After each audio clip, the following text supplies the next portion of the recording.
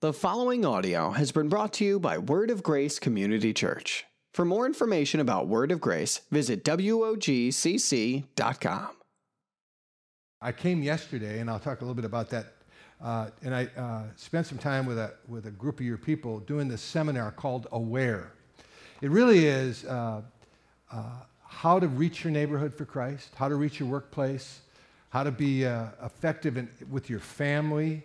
Because really, we boil this all down. We forget about the name that we put on the church we attend, Lutheran, Presbyterian, Catholic, Independent, Pentecostal, whatever.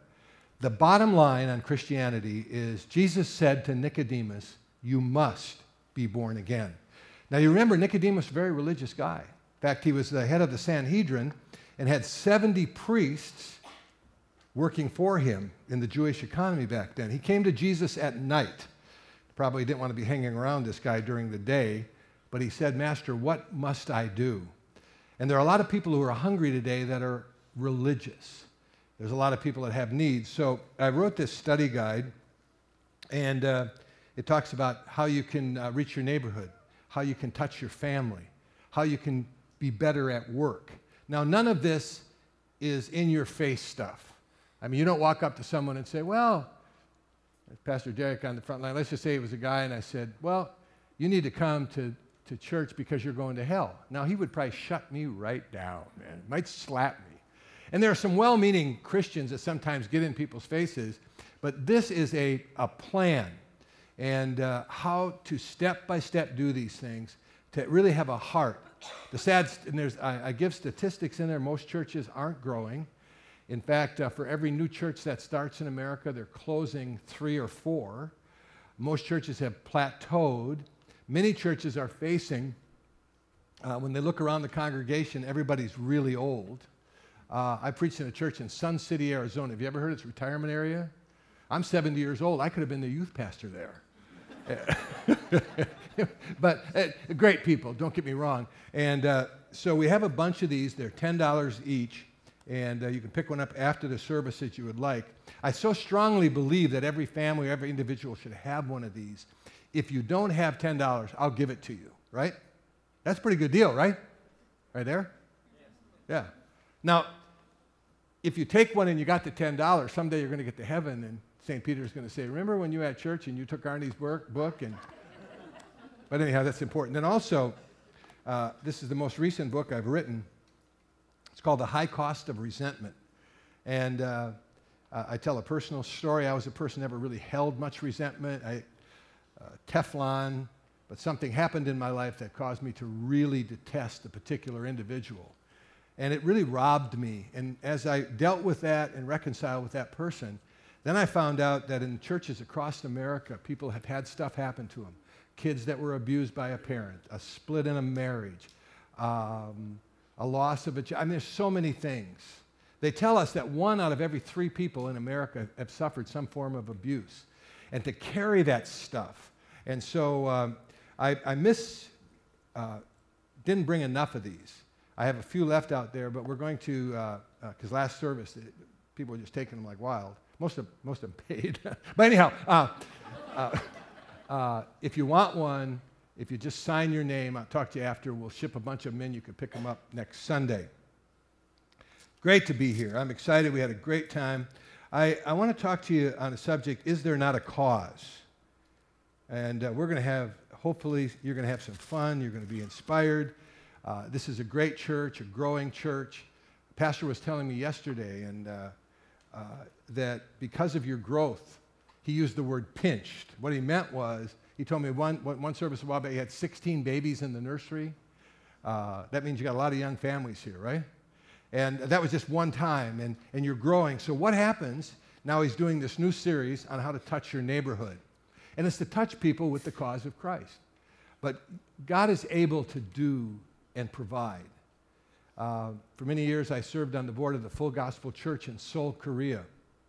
It was a fascinating experience. Pastor David Youngie Cho is the pastor there.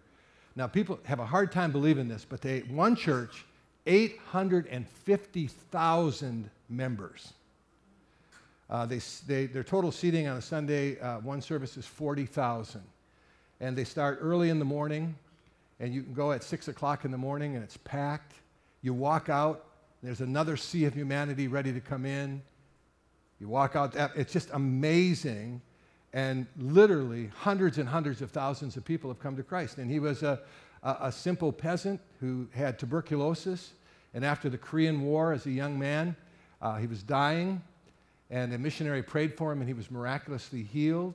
He felt called to go to Bible college and start this church, and nowhere in church history is there ever been recorded a congregation of that size.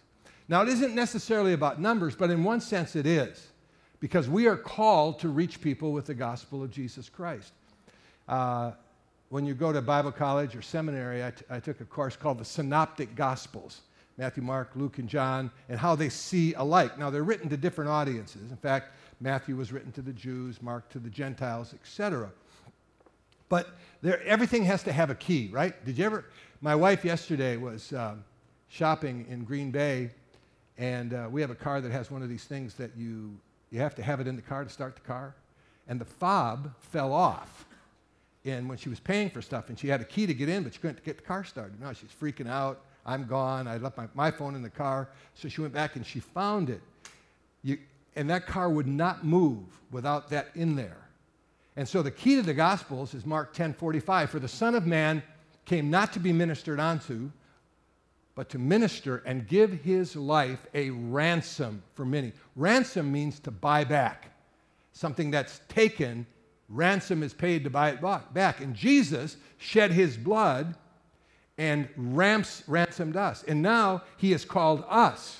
And so many times we just put our eyes on the church, the building, the pastor, the stuff that we do in the church, which are all great things. I believe in those things. I've done them all. And I think they need to be done with excellence. And there's excellence all over what you do here, from when you come in to everything is done in excellent fashion.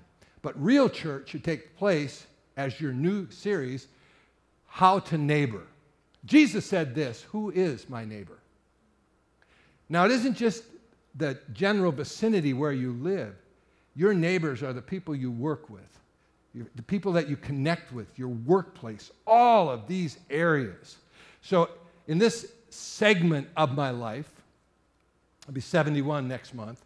I don't pastor a church anymore, but I travel, I write books, I do a lot of different things, but my main emphasis is to reawaken and let the church know that there's a significant cause for us, especially in the church in America, of course, around the world. Things have changed. We got our first TV when I was probably 7 years old. We were living in Erie, Pennsylvania, and the programs we liked, there was this puppet named Howdy Doody. Yeah, you got to really be old. You can go ahead and Google it. In fact, there's a public television network in Massachusetts now that's re-showing this.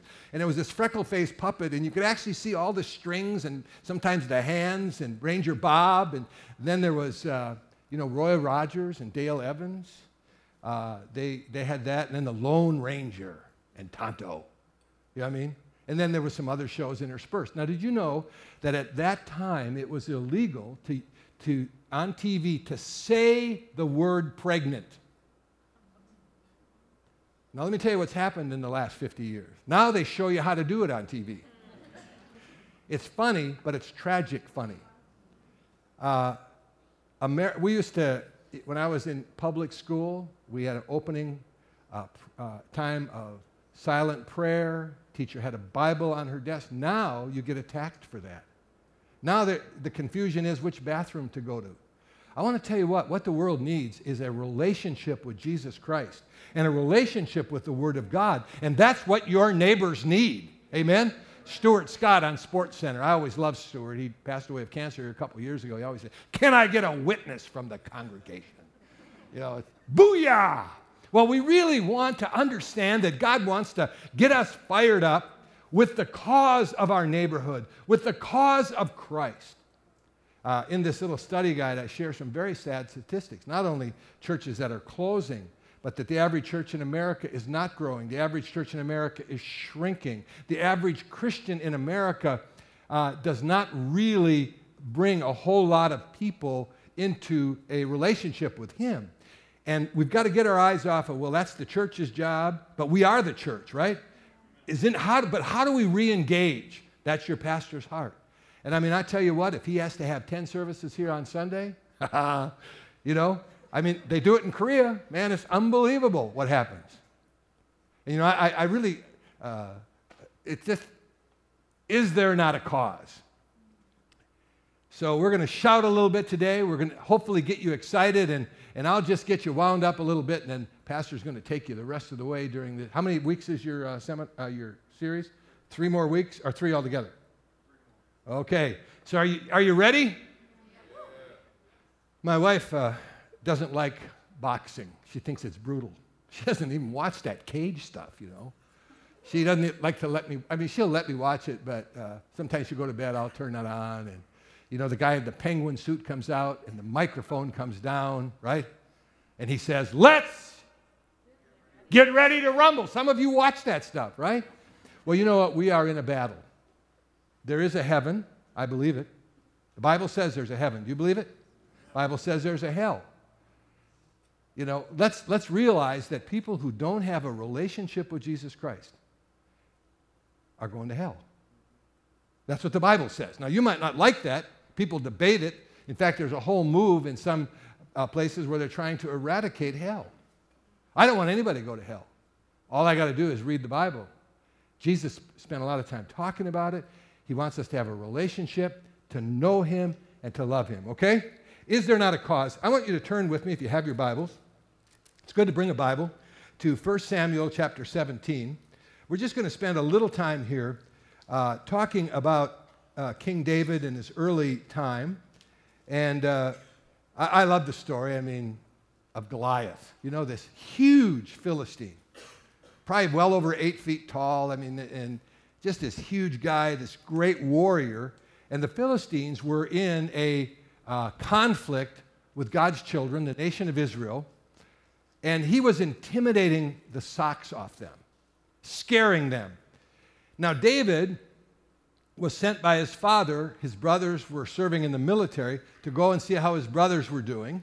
And so he goes to visit.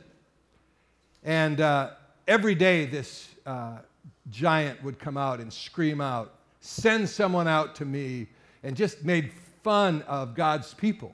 You know, it's sort of like we see sometimes today. You know, there are certain segments of our society that want to make fun of Christians, right? In fact, we see a strategic move among certain political groups to eliminate biblical things from every aspect. And you know, America really, you know what America is? It was a relocation project. Persecuted Christians in Europe decided they were going to gather and establish a new land, one nation under God. Amen? I love America, but I don't want to see those principles taken away. And the church needs to come alive. So now David comes, and I'm going to paraphrase some of this for time's sake, but he comes to visit his brothers. When he gets there, right away he's taken with the fact that they're all depressed, beaten down. They're being shouted down by this one giant and the Philistine armies, and they don't know what to do. The king doesn't know what to do. There's depression. So David comes and finds out, well, there was an interesting set of scenarios for whoever could kill Goliath. Number one, he would give that person one of his daughters to marry. Now, marrying the king's daughter, and that would probably be a pretty good deal. It was even a better deal. He wouldn't have to pay any taxes. You know what I mean? Wouldn't you like to get that kind of deal, right? Pay no taxes? But more than that, he was prompted, and he made this statement, who is this uncircumcised Philistine that he should come against God's people? So he was standing up. Goliath represented the evil that comes against God's people, right? And so he goes and he says to the king, and he says, I'll take that guy on. Well, Saul says, yeah, well, that'd be great. You know, I don't know, but anything's worth a shot, right? He was probably too young. He was even too young to serve in the army. Otherwise, he'd have been there with his brothers. So Saul says, well, let me put my armor on you. So to protect yourself against this guy. So he puts the armor on the young David. He couldn't even move. You know, it was too heavy. He said, man, I can't use this stuff. Now there is, in my mind, there's sort of A lot of things that we try to do in the church today that worked at one time, that armor worked at a time for Saul and people of his maturity and strength, but it didn't work for him. See, sometimes we keep trying to do things that worked in the past. That's what I see in the church today. And the church is evolving. I mean, there was a time if you had drums on the platform and this kind of stuff, or if you didn't wear a suit in church or whatever. But the church is evolving, but the message stays the same. Jesus Christ, the same yesterday, today, and forever. So what did this young guy have? He had 5 stones and a slingshot. But in his brain, he had worked and shepherded the sheep for his father. And you can read it in Scripture. One time a bear came and attacked the sheep. He killed a bear. He killed a lion. Now, they're much more powerful than a kid. But God helped him to do this. So he figured, if I can do that, I can take care of this uncircumcised Philistine. Now, I want to read this verse to you from the 17th chapter, verse 29. This is after he picks up on all this stuff. And David said, what am I doing now? Is there not a cause? And really, the cause of the church and the specific cause of the series, How to Neighbor, is how for us, the cause for Christians is to reach people for Christ. But most Christians don't do it. Either they're intimidated or they did it at one time and they just sort of slipped into, well, I got a good church. I'll leave it up to the pastor. And maybe if I get somebody to visit and they don't know Christ, they'll come to Christ. Those are all not bad things. But at the same time, how do we engage one another to reach the gospel? Is there not a cause? So now we know the story. He goes out with his 5 stones, thump, hits that big old boy right between the lookers, drops him. He doesn't die. He runs over to him. He's knocked out, unconscious, stones sticking in his head. He takes his large sword, probably almost too much for him to even lift up, and slices off his head. The stone didn't get him, but getting your head cut off will get you. That will get you every time. They should stay connected if you want to live, right? Now it's interesting what happens. And this is what I believe needs to happen in the body of Christ. When people start doing and standing up and sharing the gospel and not backing down and taking a stand. Now, here's what happened. You skip ahead to verse 52. Now, the men of Israel and Judah arose and shouted and pursued the Philistines. Their big guy got knocked down. This young kid did that. And now they're shouting. Well, I want to tell you today, we've got something to shout about. Jesus Christ died. He conquered death. He rose again. He's alive today. He lives in my heart, and I'm excited about it. Now, but a lot of people say, well, maybe that's your personality, Pastor Arnie, or whatever, and we have a tendency to do that. Now, let's go back in David's life just a little bit. Saul, the king, had lost pleasure with God. He had lost out, and the people had wanted a king, and it wasn't necessarily God's way at that time, but he gave them their heart for a king. Well, now Saul's still alive, so he decides the prophet is prompted to go to the house of Jesse, that's David's dad, and go to the brothers and anoint a king. So he goes to Jesse's house to anoint the king, which turned out to be David. Jesse didn't see in his son David what God saw in him. In fact, can you imagine how excited that dad was when the prophet said, Jesse, your household, the next king of Israel is coming out of. Now, that was a big deal, right? Right? That's a big deal. So, man, they prepared the house, probably had the deal catered, and he brought his boys in, but he didn't even invite David to come in out of the field to be a part of that because Jesse did not see the king in David, right? Well, I want to tell you right now, God sees things in you that people around you don't see. In my life, I'm honored to have my uncle and aunt here. Nathan and Karen Gullickson, they were originally from Washington Island, and now they live, is it Plymouth where you live? I don't think any of my mother's brothers, and I thought, well, Arnie, pastoring a church, seeing things, maybe they did, but it wouldn't necessarily have been right in their forefront. You see, you've got abilities and talents in you that God sees, that maybe other people don't see, or maybe you personally have downgraded yourself.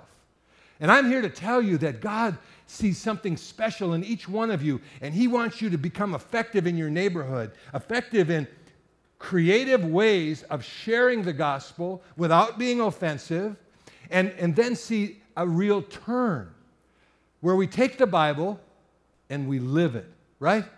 God said it, I believe it, that's good enough for me.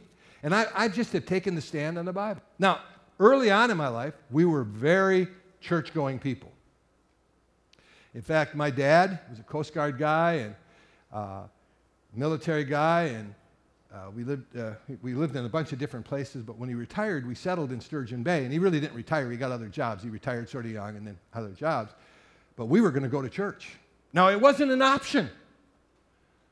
I could not get up on a Sunday morning and say, Dad, I really don't feel like I want to go today. Yeah, I don't care. And back then, I was a cruising, boozing teenager, okay? Are you there?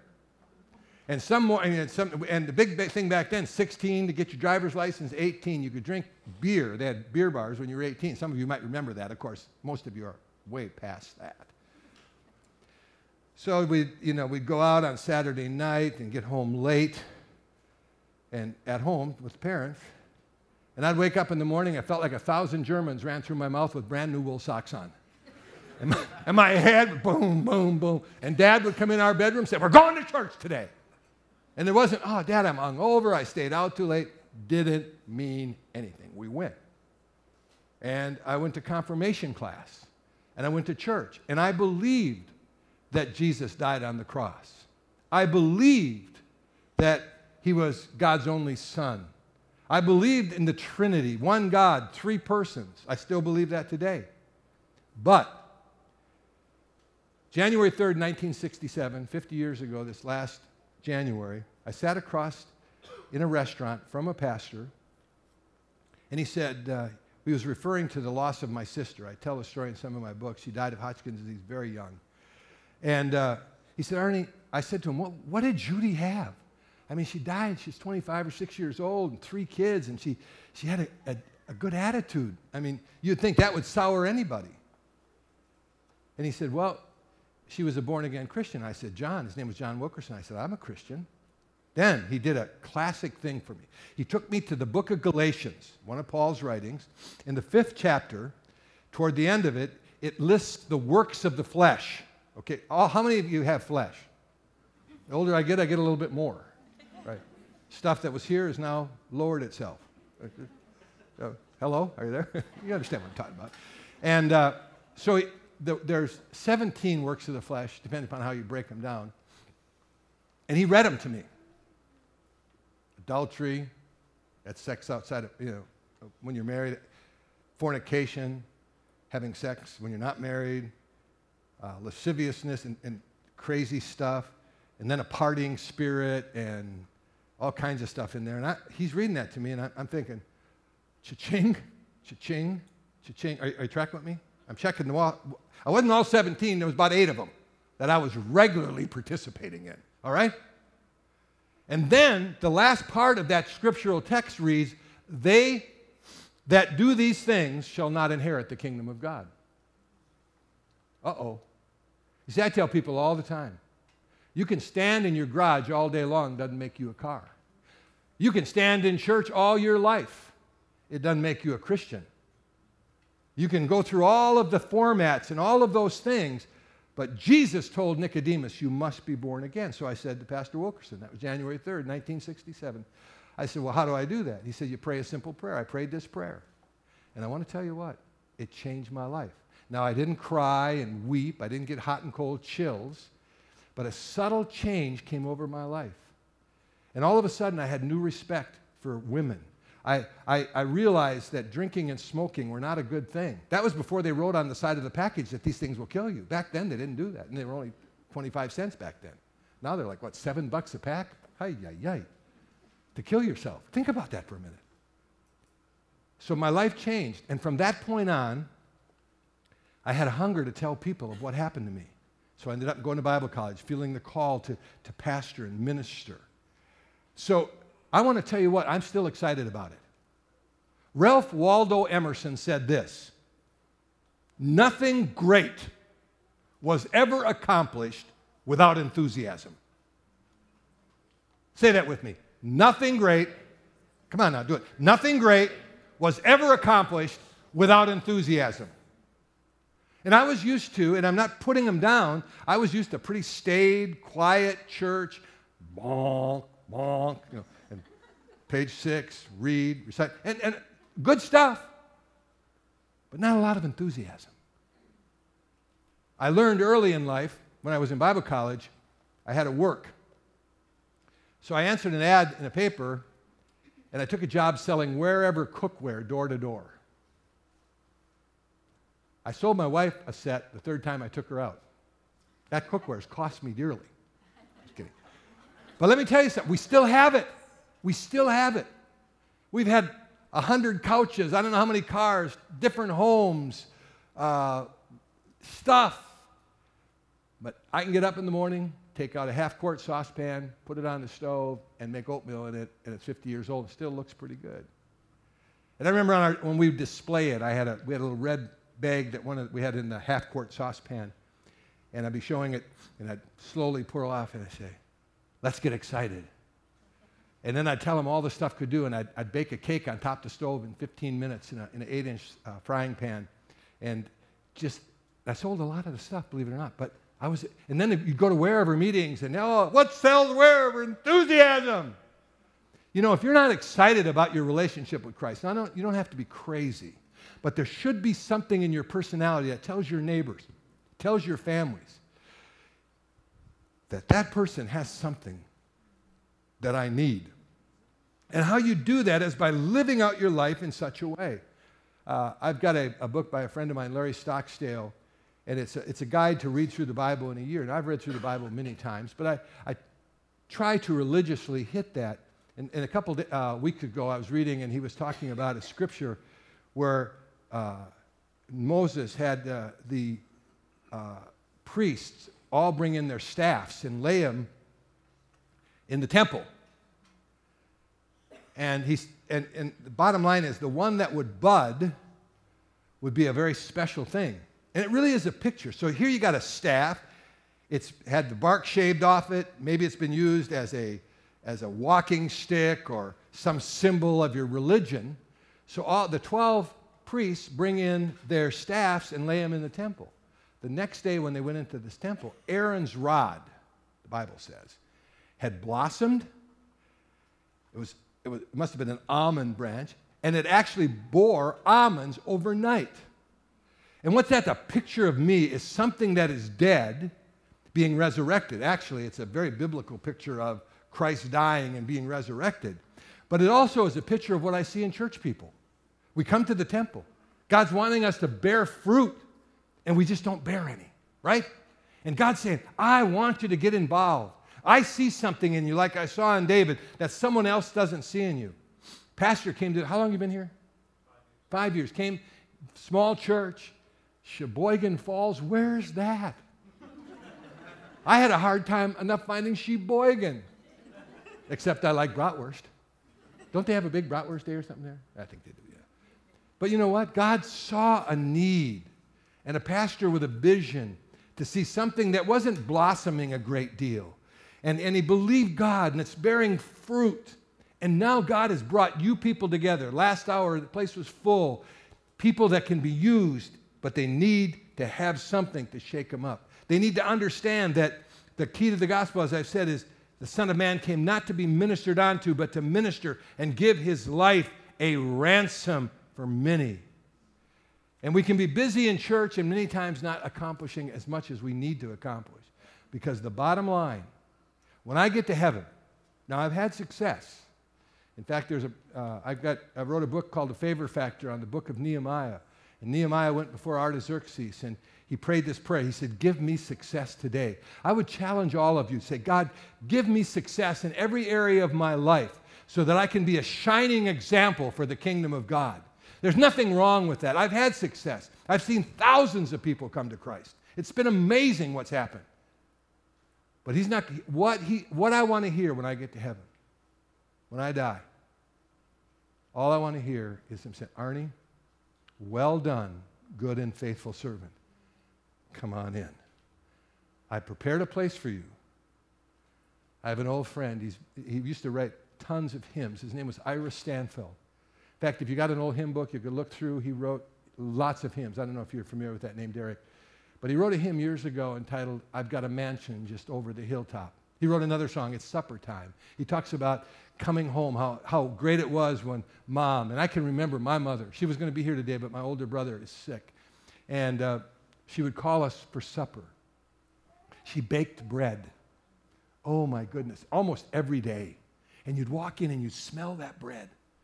Oh, I start to drool right now thinking about it, Put some peanut butter on it, And when those were special times, and Ira wrote this song regarding heaven. I'm coming home to heaven. And this is, it just grabs me that we need to turn up the volume. It's time to shout for a change. It's time to, you know what I'm excited about? Now we're going to do 3 shouts, different shouts, as we finish the message here in a few minutes. I have till 12 o'clock. Pastor said at 12 o'clock everybody starts leaving, so you'd better be done. A couple of you looking at, well, he's got 20 minutes, by God. I saw a couple of you looking. We moved to Green Bay in 1992 to start a church. I had been pastoring in Salem, Oregon, and it was a fairly large church. Our Sunday attendance, a couple thousand or more. And God called me to Green Bay to start a church. Now, at that time, we're evangelical churches. We're churches that we're not against traditional things, but we believe you must be born again, like Jesus said. The largest evangelical church in Green Bay at that time, in my research, it was between 300 and 400 people. Now, that's not bad, but we came and we were believing God. So I did a few things when we first got to town. I jogged around the city. Now, I was a jogger back then, and that took me a couple of days. I did it in 2 segments. And then I went over to Lambeau Field. Lambeau Field, a frozen tundra. And I sat in the parking lot and prayed God. I said, we got to reach some of these Packers. Now, it wasn't because I wanted a big-name Packer and they were going to give us a lot of money. But you find a key to communities. The G on that helmet is a lot of people's gods. Are you with me? It really is. Do you know that child abuse goes up in Green Bay and Brown County when the Packers lose? Spousal abuse goes up. I mean, come on. It's a game. You see all the guys pointing toward heaven. You got them pointing toward heaven on both teams. God's saying, I don't get it. Right? But I knew that was one of the keys. We were meeting in Vincent T. Lombardi Middle School, so we had 10,000 papers we had made every month, and we went from door to door, and we just put them on porches, telling them about our church, some good articles and things like that. And right behind Lombardi Middle School, Sarah and Reggie White had purchased a home, and Reggie had just signed with the Packers about the same time we came to town. And come to find out, Sarah picked up one of those papers, came to one of our services, and they were with us the whole time they were in Green Bay. It didn't hurt. It wasn't that he gave us a lot of money. They had a church in Tennessee. But I'd have him preach when we had Friday night services. Man, we'd hang people from the rafters. People wanted to come and hear Reggie White speak. Then I sat in the parking lots of businesses and prayed. I said, God, we got to reach these people. And then we bought our first house. And we were in Green Bay 15 years, pastoring the church. We lived in 3 different neighborhoods. And it wasn't that, okay, I got my first house and they were starting a church and that's all I can afford. In fact, my last house wasn't as nice as our first house. But the reason I moved is we had evangelized our neighborhood. We had gotten to the point where I had touched people, helped them, got to know them, invited them to church, did random acts of kindness for them. You see, I believe in what I'm talking about today. I've lived it. And then we saw God, when we ran out of space, we built more buildings. And we just kept building buildings, and God provided, and more people came. One Sunday, and I'm telling you this because a lot of you are Packer fans, and I became the Packer chaplain for a while. I quit the year before they won the Super Bowl. If I'd have stayed, I'd have gotten a ring. Oh, I lose sleep over that. I just was too busy. But one Sunday, people that gave their life to Christ, I would talk to them, and we had a special area where if they wanted to come and meet me and some of the staff. And there was this lady, she was in her mid-50s, came in, rather frail, and I introduced myself to her, and I said, what's your name? And she said, my name's Jackie Nitschke. And I said, are you Ray's wife? You see, I was raised in Sturgeon Bay back in the 60s, Starr and Nitschke and Horning and Taylor and all those guys. And you know what I'm saying? And she said, yes. And she had legitimately gave her life to Christ that day. And over the next period of time, I got to know her. She came to church. And I said to her, what about Ray? What's the deal with him? She said, Ray's a nice man. She said, we've both gone through stuff. I'm a recovered alcoholic. Ray doesn't drink anymore. But she said, Ray's mad at God. And I said, what happened? She said, when he was 5, they lived in Chicago, and his dad was coming home from work, and his car was hit by a streetcar, and he was killed. So as a 6-year-old, he lost his life. When he was 14, he had an older brother.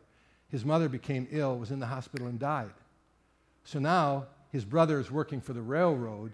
He moved Ray in with him, but he was never home. He was always out on the railroad, and he'd give Ray money to go eat. And Ray just took all of his anger out on the football field, then went to University of Illinois, got drafted by the Packers. We all know the story. Mad at God. So a few months after that, Jackie said, you want to meet Ray? And I said, yeah, I'd like to meet him. And there was a game, and they had tickets, and we went to the game, and she introduced me to Ray. Ray took my hand, big, tall guy, He lost most of his hair. So, Pastor, he looked a little like you. Landing spot there, Uncle. You know what I'm talking about. Anyhow, so he says, he says, Pastor Jacobson, my wife likes you, so therefore I will like you. But Christianity is a bunch of BS. And he didn't abbreviate. He said bull blank right to me. Jackie had fought cancer for a number of years, and about 9 months after that, she was in the hospital. Cancer had reared up again and didn't look good for her. One day, it was a Thursday, I got a call, and it was his daughter who had come to our church and gave her life to Christ, and she said, Pastor, Mom's dying. She's in a coma. The doctors say she just has a matter of hours. Would you come and pray? And I had been and visited her prior to slipping into a coma. So I went to the hospital, went into the intensive care unit. Jackie's there. She's out. Ray, daughter, 2 sons. I took Jackie by the hand, and I said, God, touch Jackie today. This has never happened before. It's not happened after. But the minute I said that, her eyes popped open. She goes, Ray. She named her kids Pastor.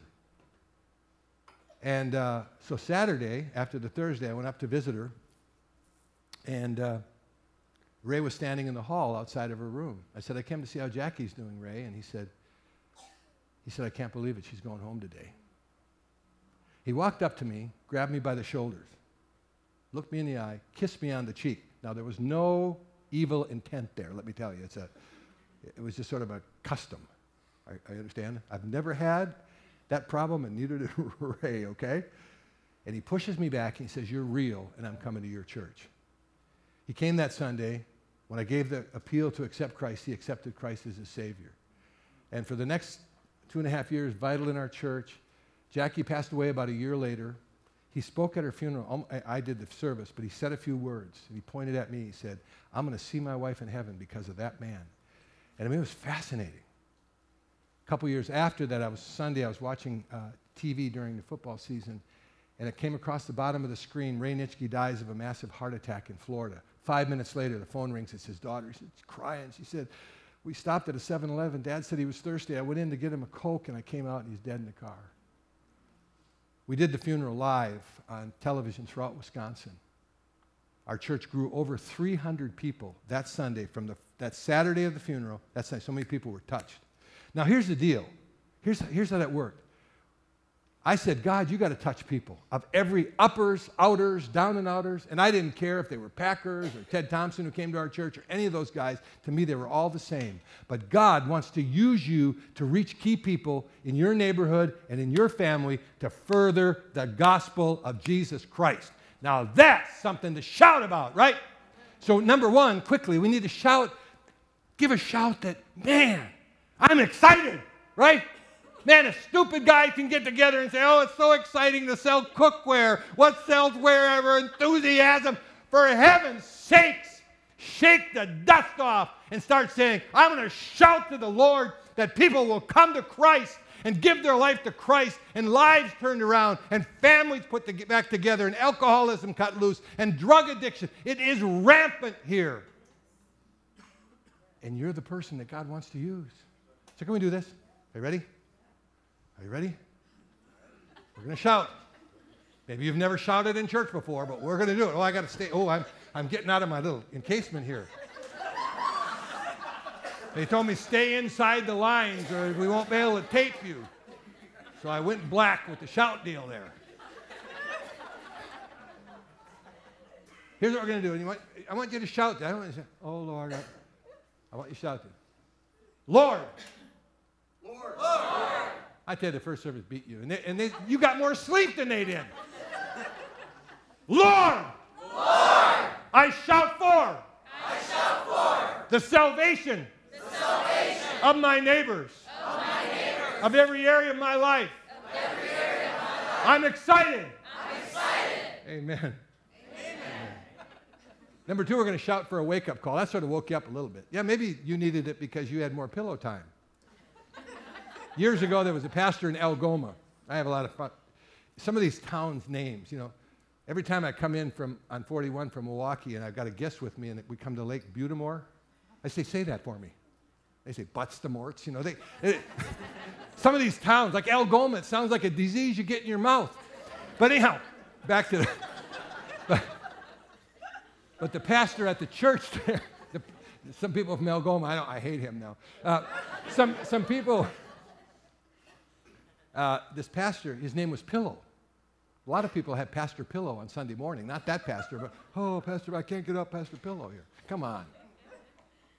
We need a wake-up call. I love history.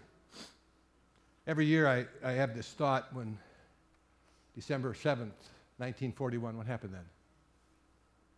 Day that will live in infamy. What was it? Pearl Harbor.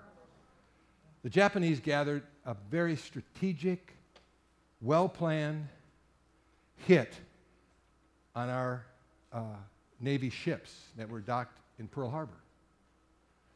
And it was unmerciful. Some of you might have seen the movie. And a few of the guys, I knew an older gentleman, he told me after he saw the movie, he was just broken. He said that was very lifelike. It's what we dealt with. Guys jumping off ships, fired, friends dying.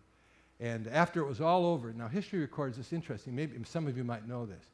So the Air Force of Japan, after they had to, and they didn't lose that many planes. I mean, it was major victory for them, kicking America hard, rendering a big percentage of our fleet incapable of going to war.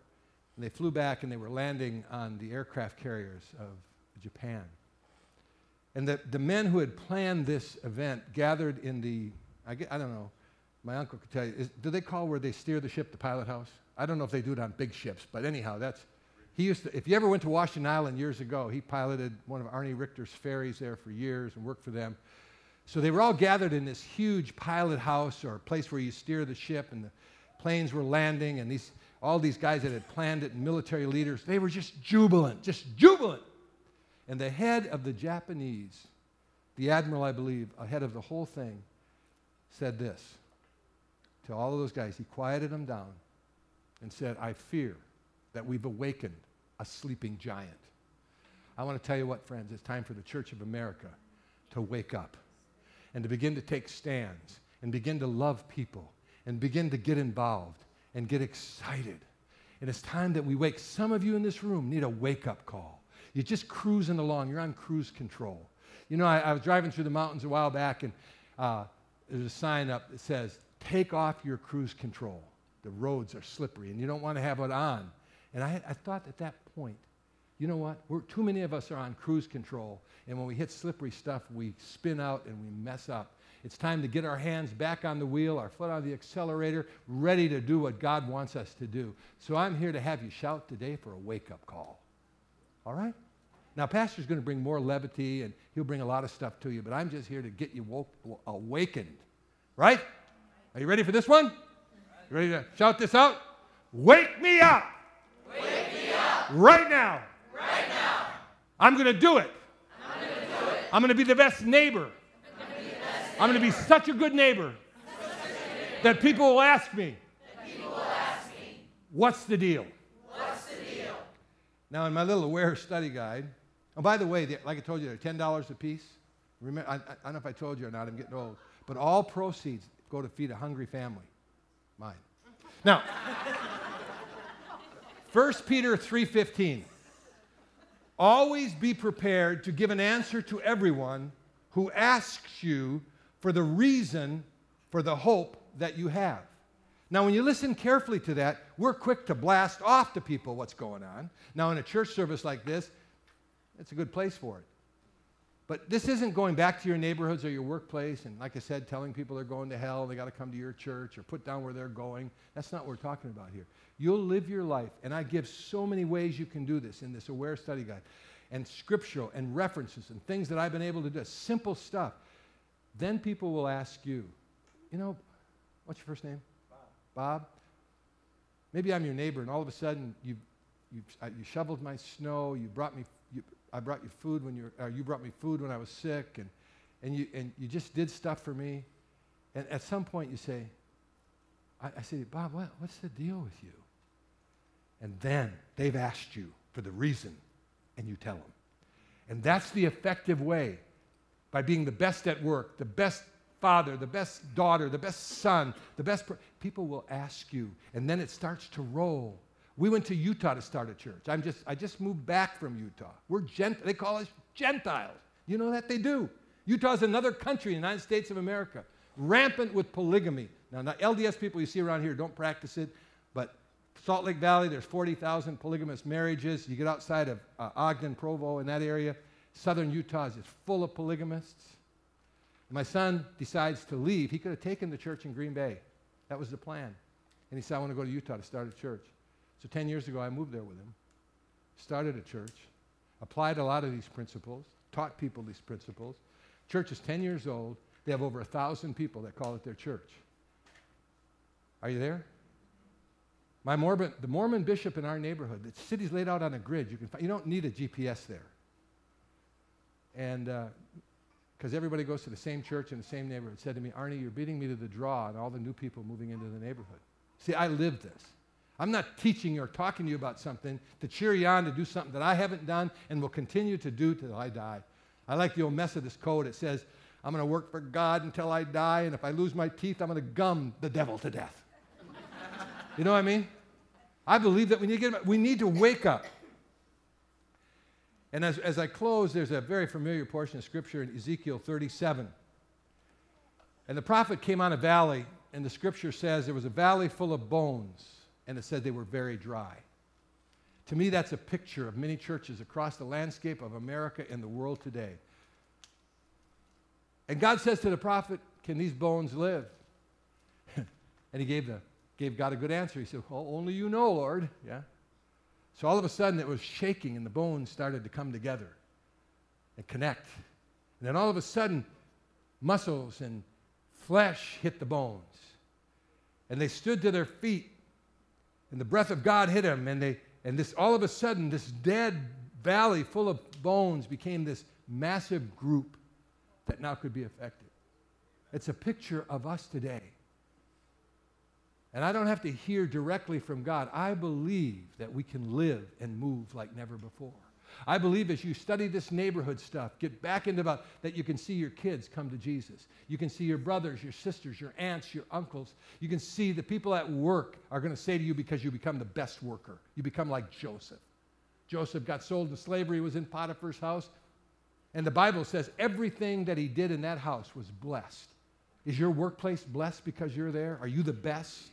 You see, we raise the level of who and what we are, and we give God the credit, and then people want what we have.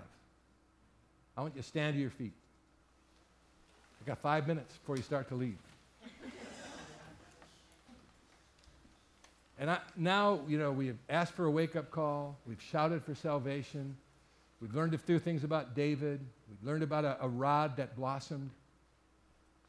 And now we're launching to be the best Christian, born-again, Bible-believing neighbors that have ever been. And I say to you today, ask yourself, can I live like that? Can my bones, my flesh, my intellect, my work habits, my neighborhood approach, can these things coupled with all the stuff Pastor's going to teach you and what you've learned up to this point. I do have this saying, though. Most Christians are educated far above their level of performance. People are running around to stuff all over the place, and they're not doing the first thing. But can you live? Can you get moving? We're just going to shout a couple simple words. I can. Now, here's the deal. I don't want you to shout it if you don't believe it. I'd rather have you just be honest and say, I'm not going to do that. I'm happy with the way things are, and I'm not going to disrupt my deal. But if you really want that, and we've inspired you enough today, I want you to say with me very loud, I can. Let's do it. I can. Amen. Thanks for listening to this sermon from Word of Grace. For more sermons or any other information, visit wogcc.com.